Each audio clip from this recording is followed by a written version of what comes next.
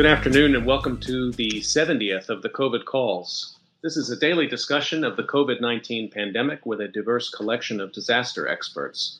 My name is Scott Gabriel Knowles. I'm a historian of disasters at Drexel University in Philadelphia. Today we have a special Juneteenth discussion of the Tulsa Massacre of 1921 with Hannibal B. Johnson. You can catch COVID Calls live every weekday at 5 p.m. Eastern Time on YouTube Live. Just go to the COVID Calls YouTube channel to watch. You can also hear COVID Calls recorded as podcasts on Spotify, iTunes, Podbean, or anywhere you get podcasts. You can also keep up with COVID Calls via Twitter using the handle @USofDisaster or @COVID Calls. Please do help spread the word and send suggestions for future guests and topics, and please feel free to suggest yourself as a future guest. As of today, June 19th, 2020, there are 8,550,458 confirmed cases of COVID-19 globally, according to the Johns Hopkins University Coronavirus Resource Center. That's up from 8,407,325 cases reported yesterday.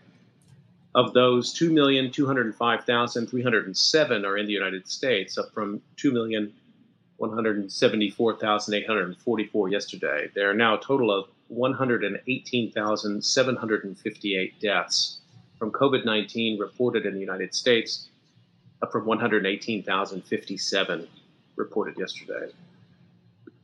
As a way to bring some humanity to the numbers, I've been reading a life story or a story of advocacy for COVID-19 sufferers every day, and I'd like to continue that now. The headline is Israel Saus, gas station worker and new father, dies at 22.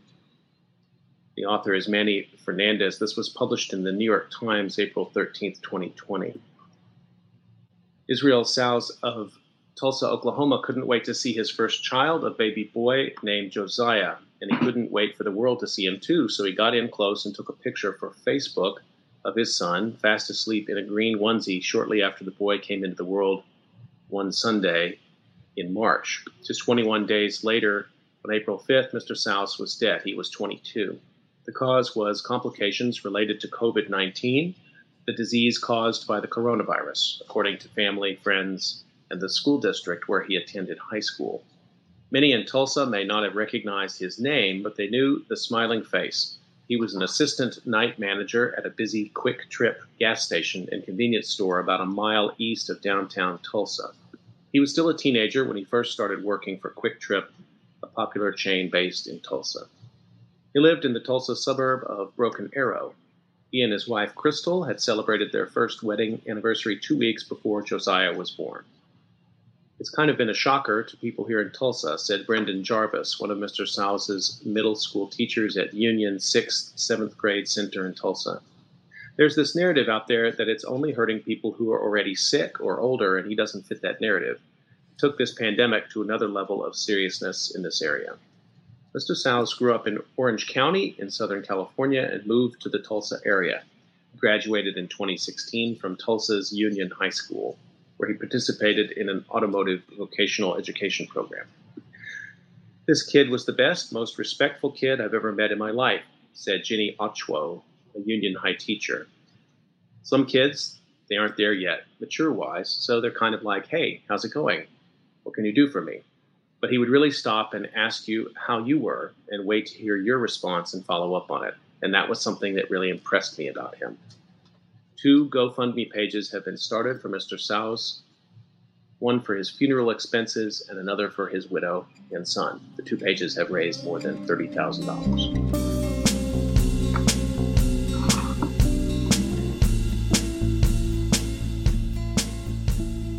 I'd like to turn to our discussion for today and introduce my guest, who I'm really thrilled to talk to. Hannibal B. Johnson is an attorney, author, and independent consultant specializing in diversity and inclusion and cultural competence issues and nonprofit governance.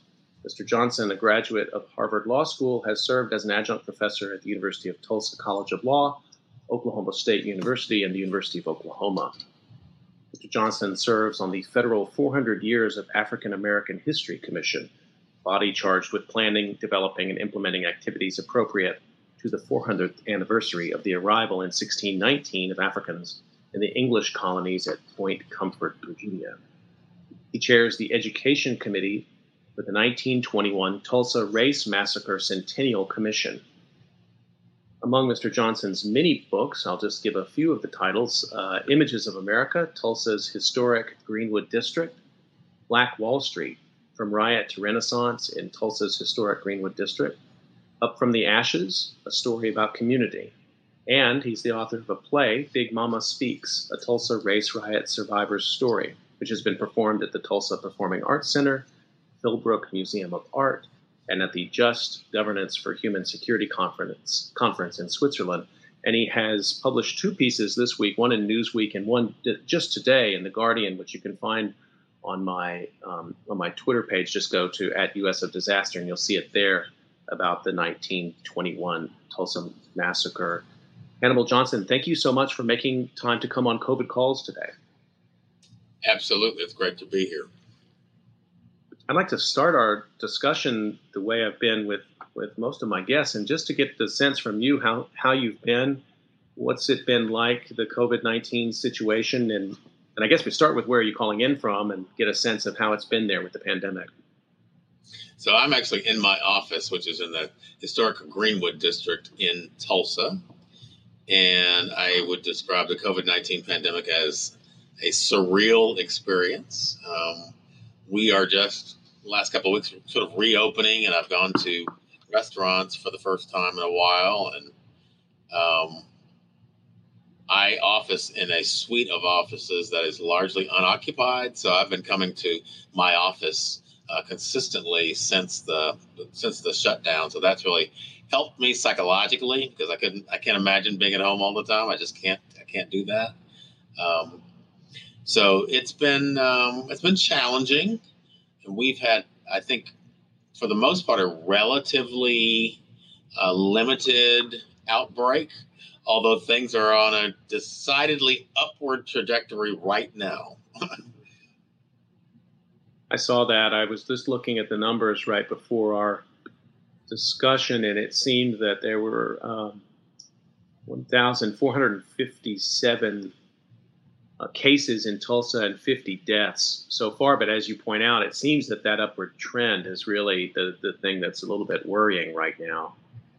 And the lockdown period there in Tulsa, was there a state-ordered shelter in place, or that was never issued for Oklahoma? I don't believe there was a state order. There was a locally mandated kind of shelter in place for a few weeks. And there was difficulty getting the state leadership to be stern and rigorous about this. So I think our local leadership was much more forward-thinking and much more protective of the community in terms of imposing limitations that were designed, obviously, to keep us safe over the short-term sacrifice, long-term benefit was our mayor's philosophy generally. I think that was helpful. Mm-hmm. Is that a normal dynamic there in Tulsa, where the mayor and the governor are somehow at odds? That's an interesting question, because I don't know that if you asked them, I don't know that they would acknowledge that they were at odds. I don't think they would use that phraseology. They're both in the same political party, mm-hmm. And I think they both want to put the best face on any kind of disagreement that they might have. Right. Yeah, sometimes mayors and governors, even the same party, obviously they have different mandates and different things they have to get done. I want to ask you also, if I couldn't maybe you could get a sense from you of how the reaction to George Floyd's killing has been there in Tulsa, and protest situation that might have gone on there. Yeah, so one of the things that makes me pretty confident in my assessment that this is an inflection point and not just sort of something that will sort of go away over the short term. This is a movement and not a moment, as some people would say, is that we had very large, very active protests here in Tulsa. And in my hometown where I went to high school, Fort Smith, Arkansas, which is on the Arkansas-Oklahoma border, small town of about 80,000. There were a number of protests over several days there. And in both instances, these are pretty conservative. This is a conservative city, and Fort Smith is a conservative town, I would say. In both instances, the protests were noteworthy for the diversity of the protesters. So here, my just sort of thumbnail assessment is that half the protesters were non-Black. That's pretty remarkable when the protest was kind of under the umbrella of the Black Lives Matter, that phrase. So if we've definitely made some advancements when that many people in the white community can be comfortable under that phraseology and understand what it means. I mean, Black Lives Matter emanated from a place where factually Black Lives Matter, TOO is the real meaning. So for a while after Black Lives Matter emerged, we had all these conversations about all lives matter, blue lives matter, red lives matter, green light, that sort of thing. But that really is a denial of the historical origins of the Black Lives Matter movement. So I think today people are much more attuned to the real genesis of the Black Lives Matter movement, and the support is much more broad-based. That's fascinating describing that, and others have described to me in their own places. I've been talking to people in the last couple of weeks, and asking that question, and several have said something like what you said, that who's at the protest is a much more diverse group than what they had seen before. Have you seen something like that before in your time? I don't know how long you lived in Tulsa, but have you seen anything approximating that kind of diversity in the streets? Yeah, we have a very strong nonprofit community here. We have a very strong philanthropic community here. So I was a part probably 30 years ago of starting what was called the Say No to Hate Coalition. So it was a group of individuals and organizations that were fighting hate. And early on in the history of that organization, it was a response to a Klan demonstration that was to be held in downtown Tulsa. And what the group decided to do was, rather than host a counter protest, we decided to let the Klan hold their rally downtown. After their rally was over and they were gone, we took brooms and mops and dustpans and symbolically swept the plaza clean of the hate. It was a really powerful symbolic gesture. That is. All right. So thanks for giving us those updates on what's been going on there with COVID-19 and with the protests. And what I'd like to do, so I was excited to talk to you in part because Tulsa's been in the news, and we'll come to that discussion, what's going to go on there tomorrow and the president. But it's also Juneteenth, and it's also brought into more popular consciousness, I think, massacre that happened there 99 years ago. And you're on a commission to bring some light to that leading up to the 100th anniversary. So let's talk a little bit about Tulsa and about the Greenwood District and what it was like 100 years ago there that made it such a vibrant African-American community, business community, arts community. Can you situate us that context for us? All right.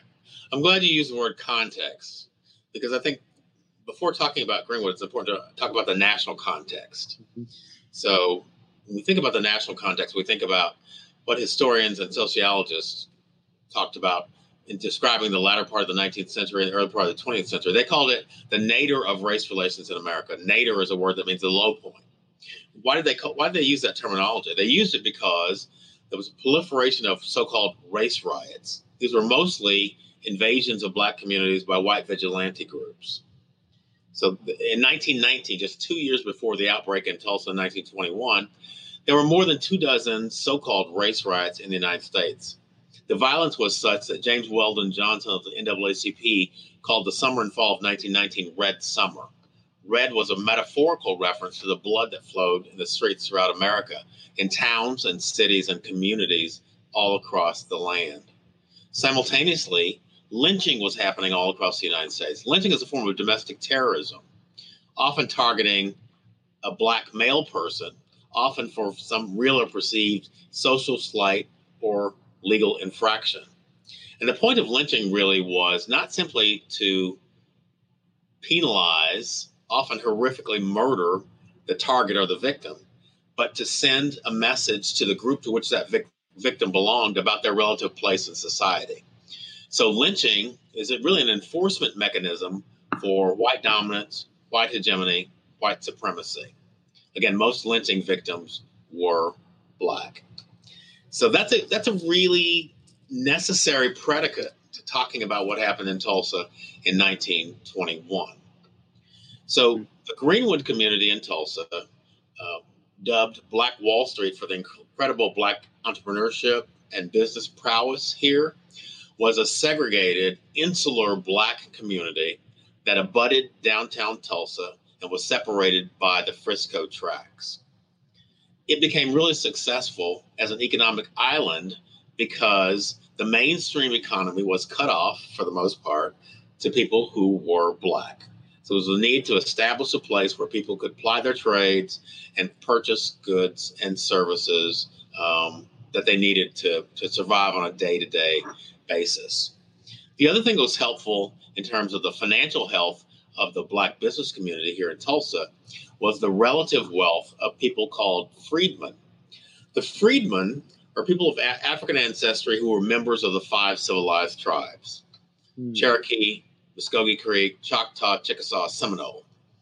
People might know that those tribes were forced to relocate to Indian Territory, what is now Oklahoma, from the southeastern United States in the 1830s and 1840s. All those tribes practiced chattel slavery. So a number of African Americans lived among the tribes, some enslaved, mostly enslaved, but some as free persons. After the Civil War, in which the 5 tribes sided officially with the Confederacy, after the Civil War, the tribes executed treaties with the federal government. Most of the tribes made their former slaves citizens of those tribes. But again, after the Civil War, and pursuant to the work of what was called the Dawes Commission in the late 1900s and the late 19th century and early 20th century, Indians who held their land in common, these 5 tribes did, they divided their land into individual parcels, or the federal government did that for them, or some would say to them. Mm-hmm. So these people of African ancestry who lived among the tribes or were members of the tribes received land allotments, accessions to wealth. And so they were relatively well off, certainly vis-a-vis other people of African ancestry in the United States. That wealth helped propel communities like the Greenwood District in Tulsa, like Wall Street, successful black business communities in places like Muskogee, Oklahoma, about 50 miles from here, and the all-black towns like Clearview, Boley, and Langston. Oklahoma had more than 50 all-black towns throughout its history. That freedmen wealth is really a part of the economic mix for these communities. So the massacre really destroyed wealth in Tulsa, and it really disrupted what could have been an intergenerational transfer of wealth. We know that typically in the United States, a typical black family has 1/10 the wealth of the typical white family. And part of it is there are all these disruptors throughout our history that made it impossible for black folks to transfer their wealth intergenerationally. So that's an extraordinary history, just getting to that point. And the segregation, I mean, it's a much more complicated regional story. And we're talking about, like, say, Philadelphia or Chicago. Obviously, there are neighborhoods in which the color line is enforced de facto and de jure in some cases. But there's still a lot, I would say, integration is too strong, but economically, it's a slightly different picture than what you're describing, and a different historical trajectory as well. That's really important. Was there already a legacy? You were talking about 1919 and that Red Summer. Was there already a legacy of lynching there in Tulsa, or a sort of tradition of kind of sundown, or, either violently or threateningly enforced sorts of racial codes there? So you've raised actually a lot of interesting, complicated points. So Oklahoma became a state in 1907. So prior to Oklahoma's statehood, it's a really complex history. There is the land openings whereby what was called Oklahoma Territory, part of the Twin Territories, was opened up for general settlement. Some of the people who came in the land runs in 1889, for example, were black people. Some of those people began to recruit other black people to come to Oklahoma to move west on the theory that Oklahoma was an escape from the kind of oppression that people faced in the Deep South. Right. The first act passed by the Oklahoma legislature at statehood, though, was a Jim Crow measure that rigidly segregated railroad facilities. So you have the irony of migrants coming to Oklahoma to escape the sort of crucible of racism, and Oklahoma then mimicking that at statehood in 1907. Lynching is a phenomenon that happened in Oklahoma as well. So from statehood to 1921, the date of the massacre, there were a number of lynchings in Oklahoma, probably the most notorious being the 1911 lynching of Laura Nelson, a black female, and her son, Lawrence, in Okemah. Okemah is the home of Woody Guthrie. And really? Woody Guthrie actually was witnessed this lynching, was taken to the lynching by his father. So the Laura Nelson lynching in 1911 and that of her son Lawrence is really noteworthy. The other lynching that's noteworthy and significant with regard to the massacre is the fact that just a year prior to the massacre, so this would be 1920, there was a lynching in the Tulsa area of a teenage white boy, who had been accused of murdering a taxi cab driver. His name was Roy Belton, and he was taken out of the jail by a mob, taken to a public space, and lynched, hanged. According to eyewitnesses, law enforcement officers directed traffic to this public spectacle, and people fought for scraps of his clothing because they wanted souvenirs to prove that they had witnessed this horrific murder, which is what it was. That kind of atmosphere, that kind of fraught atmosphere with violence and incivility, is the backdrop against which the 1921 Tulsa Race Massacre occurs.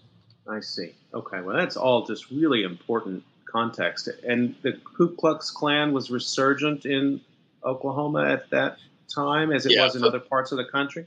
Yeah, so at least in the early 1920s, the beginnings of the Klan presence, it's documented in Oklahoma, swelled tremendously during the 1920s in Oklahoma. Klan had a huge presence in Tulsa and in Oklahoma after 1921, after the massacre. You mind if we talk just for a second about terminology? Because I've noticed in your writing, and even our conversation, you've used the term massacre. And throughout American historiography, we talk about race riots, and you hear the term riot. It does feel to me that there's an important distinction between a riot and a massacre, and you were clear in the way you spoke of that earlier, but I'd like to draw you out a little bit in the way you think about those words. And the way I think about it is much more complicated than you might imagine. So I use the word massacre because it's the word that's been adopted popularly in this community, because I understand people want to take ownership of the event and call it something that they think is more reflective of what actually happened. But my thinking is actually more complex than that. And I have a new book coming out next month called Black Wall Street 100. And in the early part of the book, I talk about nomenclature or terminology. So my view is this. Race riot is a term of art. It is a term that has a really special meaning that was developed at a particular time by particular people for specific reasons. So when you do your research on these events, you will be confronted with the term race riot. We can't erase that. It's not going anywhere. So when you see the term race riot, though, I suggest that what's important is critical thinking. Ask yourself, who named these events? Who was not at the table when these names were given out? what is the significance of calling these events race riots? Once we actually know the factual matter and we can sort of appreciate what happened, what would we call the event? And then finally, if such an event were to occur today, what is the process by which we would name it? And what would be the result?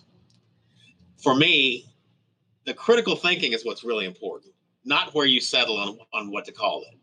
Because if I were looking at what happened in Tulsa, I could call it a race riot. We could talk about that. I could call it a white race riot. Mm-hmm. I could call it a pogrom. I could call it an assault. I could call it an ethnic cleansing. I could call it a genocide. I could call it a disaster. I could call it a catastrophe. I could call it an eruption. There are all sorts of things that apply. Yeah. But they all have certain limitations, and they all reflect a certain connotation. So let's have this discussion that we're having now about nomenclature, because we're all going to be better off. We're all going to be richer for having had the robust discussion. What I don't like is people who insist that you can't call it a riot or you can't call it a massacre. Yes, you can. You can, because all those terms have application. The question is, what is the best descriptor that we can come up with today for the events that happened then? Mm-hmm. I cannot wait to read this book, and in part because of that what you just walked us through. As a historian, it makes my head tingle to think about that relationship between what we call something today, but also what it has been called historically, and that conversation across time is where I think we find a lot of meaning. Yes, absolutely. And so, may I ask then, what do you call what's occurred in Minneapolis and in other cities in America? Have you, in your own mind, settled on what kind of language to use in that? Or maybe it's an open question for you at this time. I think a lot of things happened simultaneously. I mean, there were protests that were mostly peaceful. Right. There were incidents of uncontrolled civil unrest, which is what I think people might refer to as a riot. And then there were incidents of what you might call hooliganism. People who are opportunists who took advantage of the situation because they wanted to loot and destroy property. So I think it's possible to have all those things occur simultaneously. No, thank you for that. I write and think a lot about disasters, and this issue of how we even name a disaster is exactly as you say. It's so perspectival and can change across time.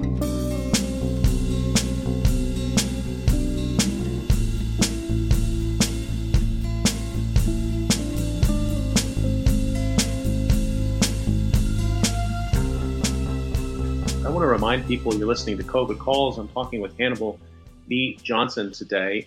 And you can get your questions into the YouTube live chat. Just put them right there in the chat, or you can email them to me. Sometimes people do that in the call. My email, sgk23@drexel.edu, or you can put them up on Twitter. Just be sure to tag me at US of Disaster.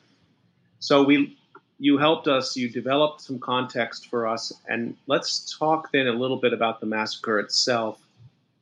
What happened in 1921 in Greenwood? Who was involved? What touched it off, and what was the resolution? I think initially I will say that Tulsa was a tinderbox or a powder keg in 1921. So there are a number of stressors on the community dynamics at the time that are the foundational causes for the eruption in 1921. So we had the systemic racism that existed in the United States writ large. We had land lust, which is the way I described the documented evidence that there were moneyed and powerful interests that wanted the land on which the Black community sat. They wanted to use it for other purposes, railroad depot and other industrial purposes. So there were people who wanted to move the Black community farther north and take this land. There was what I describe as cognitive dissonance, because white supremacy was a thing at the time. And if you are a white person and you're not faring well economically, and you look across the tracks and there are these people who are inferior to you, who have a high degree of home ownership, who are driving cars, who are wearing nice clothes, have homes that are furnished with nice things, including pianos, fine china, causes cognitive dissonance, garden variety jealousy, something that says the world is askew based on my race tinged philosophy. The Klan had a presence in fomenting the disruption here. The Klan begins in the early 1920s in Tulsa and Oklahoma, swells throughout the decade. And then the media, interestingly enough, we talk about the role of the media in society today as well. We should. It was no less a topic of conversation back then. When we talk about the media, then we're talking primarily about newspapers. So there was a daily afternoon newspaper called the Tulsa Tribune that published a series of incendiary, inflammatory articles that really fanned the flames of hostility in the white community against the black community. Those are the foundational causes of what happened here in Tulsa and what created this tinderbox. So all that was needed was an igniter, a catalyst to set the community alight. And that is this trigger incident is something people might be familiar with, the so-called elevator incident. On Monday, May 30th, 1921, Dick Rowland, 19-year-old black boy who shined shoes downtown, needed to use the restroom. Tulsa was segregated. His options were limited, one of which was a restroom on the third floor of the downtown Drexel building. Dick Rowland went over to the Drexel building. He entered the elevator. Elevators back then were manually operated. A 17-year-old white girl, Sarah Page, was operating this elevator. Something happened on the elevator, caused the elevator to jerk or to lurch. Dick Rowland bumped into Sarah Page. By some accounts, he stepped on her foot. She began to scream. By some accounts, she slapped him. The elevator wound up back in the lobby. He ran from the elevator because he was frightened as she screamed. She was distraught. She exited the elevator and was comforted by a clerk from a store called Renberg's. She told him her story, which assumedly involved an assault. And had that been the end, it might have actually been the end. There may have been no massacre. Right. She would go on to recant the original story. Dick Rowland was arrested for assault, but she wouldn't cooperate with prosecutors. And she recanted the assault story. But the Tulsa Tribune, that daily afternoon newspaper I described, published an account of the elevator encounter. And it was called Nab Negro for Attacking Girl in an Elevator. It was a false narrative that really painted the picture of an attempted rape by this teenage black boy on this teenage white girl in a public space in broad daylight. So if you are a subscriber to the Tulsa Tribune, and if you believe it to be a credible paper, then of course you would be alarmed. A large white mob began to gather outside the courthouse because the jail was located on the top floor of the courthouse. The Sheriff McCullough, shut off the elevator to the jail. He stationed guards in the stairwell to protect Dick Rowland.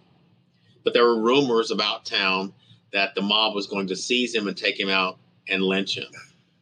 Black men got wind of the rumors. Several dozen black men marched down to the courthouse to protect Dick Rowland. Some of the men were vets from World War I. Some of them carried weapons, and they knew how to use those weapons. As you might imagine, words were exchanged between the large white mob and the smaller black group. One of the white men tried to take a black man's gun. The gun discharged. Chaos ensued. So, over the course of the next 16 or so hours, violence persisted. The National Guard came in from Oklahoma City to quell the disturbance on June 1st in the afternoon. But when the dust settled, some 100 to 300 people had lost their lives. At least 1,250 homes were destroyed. Schools, churches, and business places were destroyed as well. Property damage, conservatively estimated at the time, was $1.5 to $2 million. Present value of that is well over $25 million. People have African ancestry were interned during this period, very much like people of Japanese ancestry were interned during World War II. So they were taken to these detention centers throughout town. And generally, to get out of the detention centers, you had to have a green card, an identification card that was countersigned by a white person who would vouch for you if you were black. Many black families spent days, weeks, months living in tent cities set up by the Red Cross. And by all accounts, the Red Cross did a wonderful job in the immediate post-massacre. Maurice Willows was a man from St. Louis who was sent to Tulsa to manage the Red Cross effort. And the Red Cross was described by both black Tulsans and white Tulsans as angels of mercy because of the great job they did in providing health care, food, shelter, and clothing. There were a couple of historic white churches downtown, First Presbyterian Church and Holy Family Cathedral, that provided food, shelter, and clothing as well. And there were a number of stories about compassionate white citizens who sheltered black folks who were fleeing this violence. For example, some white families employed domestics. They heard of the disturbance over in the Greenwood community. They kept their domestics on the south side of Tulsa to protect them. But the story really is the story of the human spirit, because even in the face of this disaster and the odds that people faced after the disaster, substantial quantity of black folks remained in town, rebuilt the community. The community peaks as a business community in the early to mid 1940s. Well over 200 black-owned and operated businesses in the Greenwood community on Black Wall Street in the 1940s. The community then declines beginning in the 1960s through the 1980s, based primarily on two things: integration and urban renewal. One of those things, integration, might seem counterintuitive, because I hope that we all embrace integration generally as a positive value. It wasn't, in terms of sustaining a black business community that was created out of necessity based on segregation. So integration allows dollars to flow outside the community and undermines the financial foundation of the business district. And urban renewal is, or historically has been, problematic in communities all throughout the United States, because many of the urban renewal initiatives, like the location of highways, as has happened here in Tulsa, right. They chose paths of least resistance. In other words, a lot of these things were done not with and not for, but to communities of color. In Tulsa, Interstate 244 barrels right through the heart of what was the teeming Greenwood business district, and it had a deleterious effect on the community. So today, the Greenwood community is fully integrated. It's an amalgam of different interests: commercial, residential, educational, cultural, entertainment, religious. Much of the land is not owned by black folks these days, but the community really is trying to unify and work together to preserve the historic character of the community, and to make sure that everybody has an equal and fair opportunity to not just survive, but to thrive in this historic district. Well, I absolutely want to come up to the present. And before we leave 1921, though, I want to get to a question here by Sarah McBride, and I'm glad she's asked this question because it's on my mind too. She's asking, back to our discussion about nomenclature, and she's interested in how journalists and editors at that time framed the events and the aftermath. So you gave us that headline from the newspaper. I'm assuming there was also a black press, but maybe there was at that time, and I'm sure you've read everything that's available. So how did different media sources frame what happened there? Was it covered in other cities, in Chicago and St. Louis or Philadelphia, where they had strong black press? I'm really interested in how different people saw it. It was covered nationally, and in Tulsa there were two black newspapers: the Oklahoma Sun and the Tulsa Star. The Tulsa Star was the primary black newspaper, and it was in some ways a black advocacy vehicle. A.J. Smitherman was the editor and publisher of the Tulsa Star. He was a black civil rights champion, and he took great risks to champion black civil rights. these events, the massacre itself was covered in newspapers all across the nation. And it was covered, again, with a realization about the historical context. So what happened in Tulsa, I describe as being emblematic of the kind of racial violence that happened elsewhere. So it was not stunning that there would be a so-called race riot, because there had been many of them before, and there were many of them after. So we need to keep that in mind. In terms of specific newspapers in Tulsa, there were two white papers, the Tulsa World, and which is still around, and the Tulsa Tribune, which was that daily afternoon newspaper that I referenced earlier. So the way that they covered it was somewhat different, in that the Tulsa Tribune was much more derogatory and inflammatory than the Tulsa World, right? But we still lived in a community and in a country that was white dominated and largely embraced a white supremacist philosophy. I will tell you that the Tulsa Tribune, the paper I mentioned earlier, on June 4th, there was an editorial in the Tulsa Tribune. So June 4th would be 3 days after the near annihilation of the Black community in Tulsa. The Tulsa Tribune published an editorial really addressing the question of how should the community be rebuilt, if at all. And the title of the editorial is, and it signals everything, "It Must Not Be Again," was the title of this editorial in the Tulsa Tribune. The first sentence was, "Such a district as this old nigger town must never be allowed in Tulsa again. It was a cesspool of iniquity and corruption." That's the beginning of an editorial after part of your community has been obliterated. That's amazing. Truly amazing. Mm-hmm. And I tell people, part of the reason I share that vile editorial is that it says something about the Black people who were able to rebuild and rebound in the face of that sort of venom from part of the leadership of the community. Mm-hmm. Extraordinary courage to stay and go back and rebuild business. And then as you talked about, of course, then to make it through the Depression and World War II and everything that followed after that, and urban renewal, and to try to weather those different eras, each with its own different form of structural racism, sort of adapted to its moment. And that's been very much, of course, in the national conversation now. I'll come back to something you said earlier. You come to that and ask you a little bit about that, and maybe the way that the massacre is remembered. And these two events somehow bringing them into the same frame.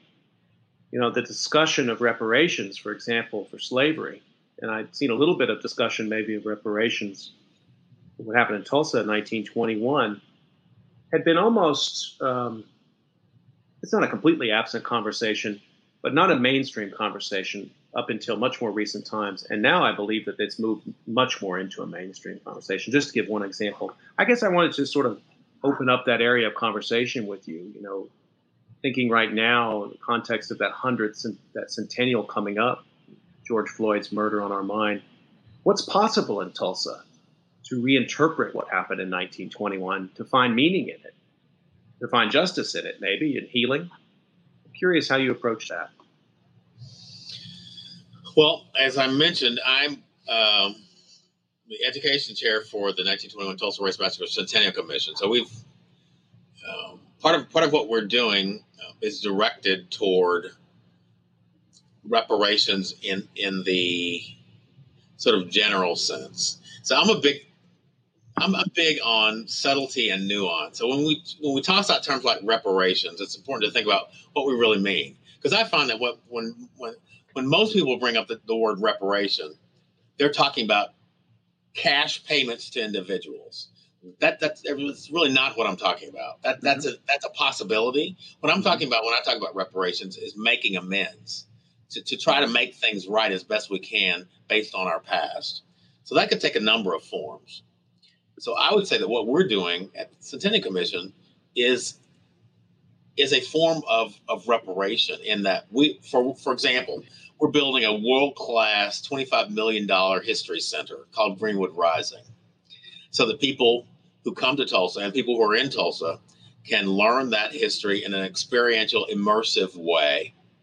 And at the end of the experience, we want people to discuss and dialogue and debate how the history relates to current day challenges like Black Lives Matter, like mass incarceration, like disparities in healthcare and education.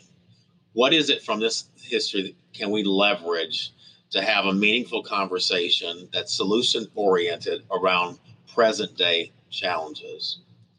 So it's tying together the past and the present, and arguably the past is not past anyway. The past is part of the present. Right. So that's one of the things that we're doing in the Centennial Commission. And the other thing that we're doing that's important is that we're trying to, I would use the terminology, rekindle the Black Wall Street mindset. So in other words, we have a history here that's rich with entrepreneurship and economic success. That history is not moored specifically to Tulsa. That history is in part a state of mind. And what we need to do is make sure that we understand the history, we celebrate the icons, and that helps us realize our potential in the economic realm. Because what we want, particularly for Black children, is for them to understand that, yeah, you might be the next LeBron James, or you might be the next Jamie Foxx, but statistically, you actually could more likely be the next Simon Barry or the next O.W. Gurley or the next entrepreneur or business person, or Lula Williams, the next Black businesswoman. Those are things that are within your grasp. Mm-hmm. But if you don't know your history, you don't know about the possibility, and you're not motivated to elevate yourself to the challenge. So we have incredible Black entrepreneurs and business people who did things 100 years ago against challenges that we will never face. Which is not to say that you use the word structural racism, systemic racism, institutional racism. It's real and it's ever present. But it's nothing like it was 100 years ago. Mm-hmm. We're never going to face the challenges that those people faced. So if you understand that they were successful in a big way and rose to national prominence, then I think it's easier for you to embrace the possibility that you can do whatever you want to do, wherever you are, and your markets are much more expansive than theirs were. I want to come to something you published today. I mentioned earlier the Guardian piece, and of course, Tulsa's been in the news for the last week because we had talked earlier about the COVID-19 cases on the rise in Oklahoma and other states across the South and the Midwest. And also that the president is launching his reelection campaign. Basically, the first big rally that we've seen since COVID-19 has struck the United States is going to take place in Tulsa tomorrow, originally scheduled for today. And I just want to give a brief quote from your article. The president's inaugural mass meeting in advance of the fall election comes at a striking moment in the history of Tulsa and the nation. Of all possible times and venues to launch a re-election bid, this choice reeks of insensitivity, poor judgment at best, calculated callousness at worst. We've been having a constructive, positive conversation, but I think we have to address this, and your words there are powerful. I wonder if you could just say a little bit more, not necessarily asking you to try to figure out what's in the president's head, but what does it mean for Tulsa, for him to be there at this moment, and also with the risk of COVID-19? Yeah, generally, I would just say the rally is a disruptor, because we've been on this path toward what people would commonly refer to as reconciliation. So we've been working hard to bring the community together as we inch closer toward the 100th anniversary of the massacre, which is really a seminal event in Tulsa history.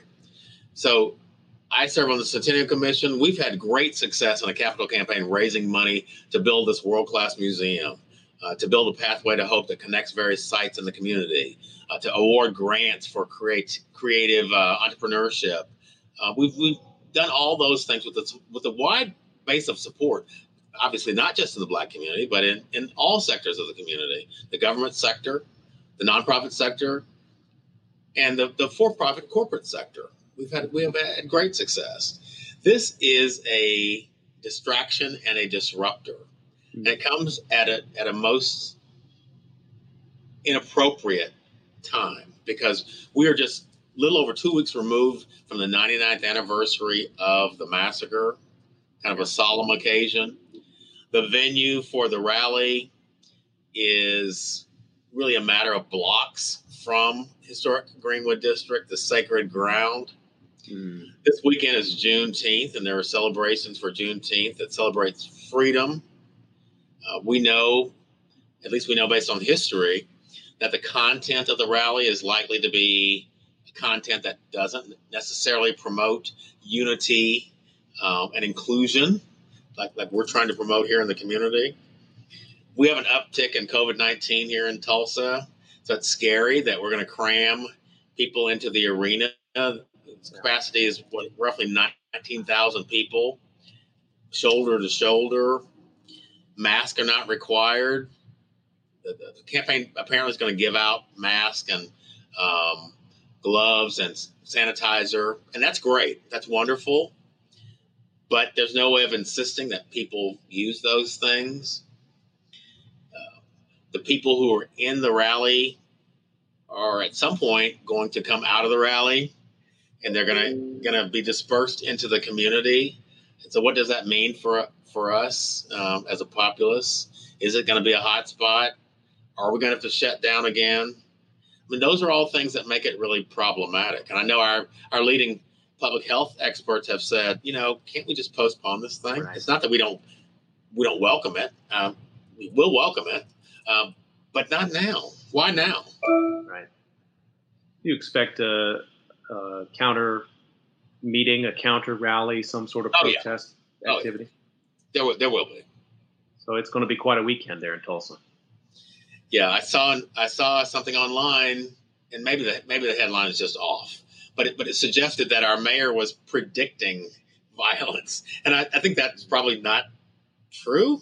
There may be something that happens, but I suspect that it'll be quelled. I know that there are 250, I think, National Guardsmen in town, part of the security detail. I know our police force is working on this event. I know that everybody's doing everything in their power to keep people safe and secure. So my hope is that at a minimum, there's no physical violence.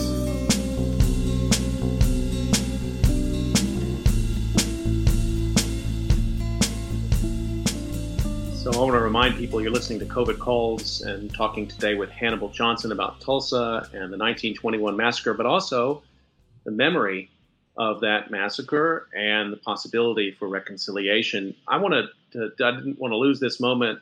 Hannibal, how can we learn more about the Centennial and about the History Center? All things Centennial related are accessible through the website. I'll just direct people to the website, which is tulsa2021.org. Mm-hmm. So you can go on there and donate. You can go on there and volunteer. You can learn about what we're doing in the area of education and curriculum. All things Centennial related should be accessible via the website. If there's something that's missing from there, there's contact information. You can contact the office and talk to the project director. Okay. And I'm assuming if people feel like that's a cause that they want to donate a little bit to and help that success, they can do that right there on that website, I'm imagining. Absolutely. Great. Nothing is too small. $21, $210, $2,100, $210,000, whatever. Good. The various increment possibilities are almost endless. I wanted to come to something that was in your biography, because this is a lot on my mind as we think about. I've been talking all week with emergency managers. I've been talking with different experts who are trying to understand structural racism, problems that we face in America today, in that regard, and ways to communicate and teach in many instances. And you're an educator at many different levels, but I was fascinated to see that you'd written this play, Big Mama Speaks. And I guess I wanted to ask you about that a little bit and how you see art as a possibility to engage a different kind of conversation than history might, or than a memorial, a physical memorial might. And what inspired you to write that play? So I guess you sort of touched on it. I'm interested in reaching different kinds of audiences. So after I wrote Black Wall Street, I actually wrote a book called Up from the Ashes, which is a book written on the third grade reading level. It's illustrated because I thought, young kids can understand some basic concepts like they're into right and wrong and brotherhood and sisterhood and kindness and those kind of concepts. So when the book first came out, I went to a number of second and third grade classes, read the book with the kids, got great questions. They get the fundamentals of the story: bad things, good things, right and wrong, good people, bad people, nice things, not so nice things. They get it. So the play is the same sort of thing. It opens up new audiences using a new device. It's a one-woman show. It's really kind of a vignette. Vanessa Adams Harris is the actress. She is absolutely superb. She transforms herself into a really aged woman, and she tells the story in a way that really tugs at the heartstrings. It's something that I probably couldn't do in the way that I write narrative. So it's been great. The other thing that your question brings to mind is that I was asked to moderate a discussion at one of the museums here, Gilcrease Museum, about Norman Rockwell's civil rights era work, which highlighted segregation and discrimination. And I'd never thought about that, never looked at but in looking at that, at his pieces, what a great jumping off point. And that just attracts a different kind of crowd. And then you could have these hard conversations with them based on art. Instead of coming from a purely social justice perspective, you come from a real sort of concrete arts perspective. It takes real dedication and a lot of thought to imagine telling these stories in these many different ways. It sounds like you've worked kind of inductively. You've tried different things. You got interested in different aspects of it, and you do that, and then you go on to the next thing, and you go on to the next thing. Absolutely. So what's next? What's after 2021 then? How do you keep the history and the interest vital? Well, from the Centennial Commission perspective, we've always seen this as a long haul. I mean, we've never envisioned just having a gala event in 2021 and that being the substance of our work. So the Greenwood Rising, the History Center, will be ongoing, of course. So that will probably create a number of different kinds of opportunities for teaching about this history and engaging folks. So I'll be involved in that way. I have a new book coming out next month called Black Wall Street 100. And so that book will keep me busy, I'm sure, for a number of months. I'm involved directly in a lot of things in the community that are beyond simply the commemoration of this event. I'm really invested in diversity, equity, and inclusion more broadly. And that's a long-term passion of mine, and I'll continue to be engaged in that. I want to remind people you've been listening to COVID Calls, and please join me Monday. I'm going to be talking to Roberto Morris, city planner from Santiago, Chile. We're going to talk about planning in cities in an age of pandemic.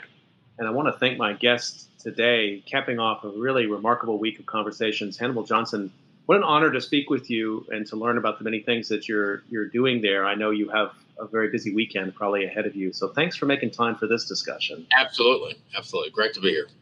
Join COVID Calls every weekday from 5 to 6 p.m. Eastern Time. Hannibal, stay healthy and the same to everybody else, and we will talk to you soon. Great. Thank you.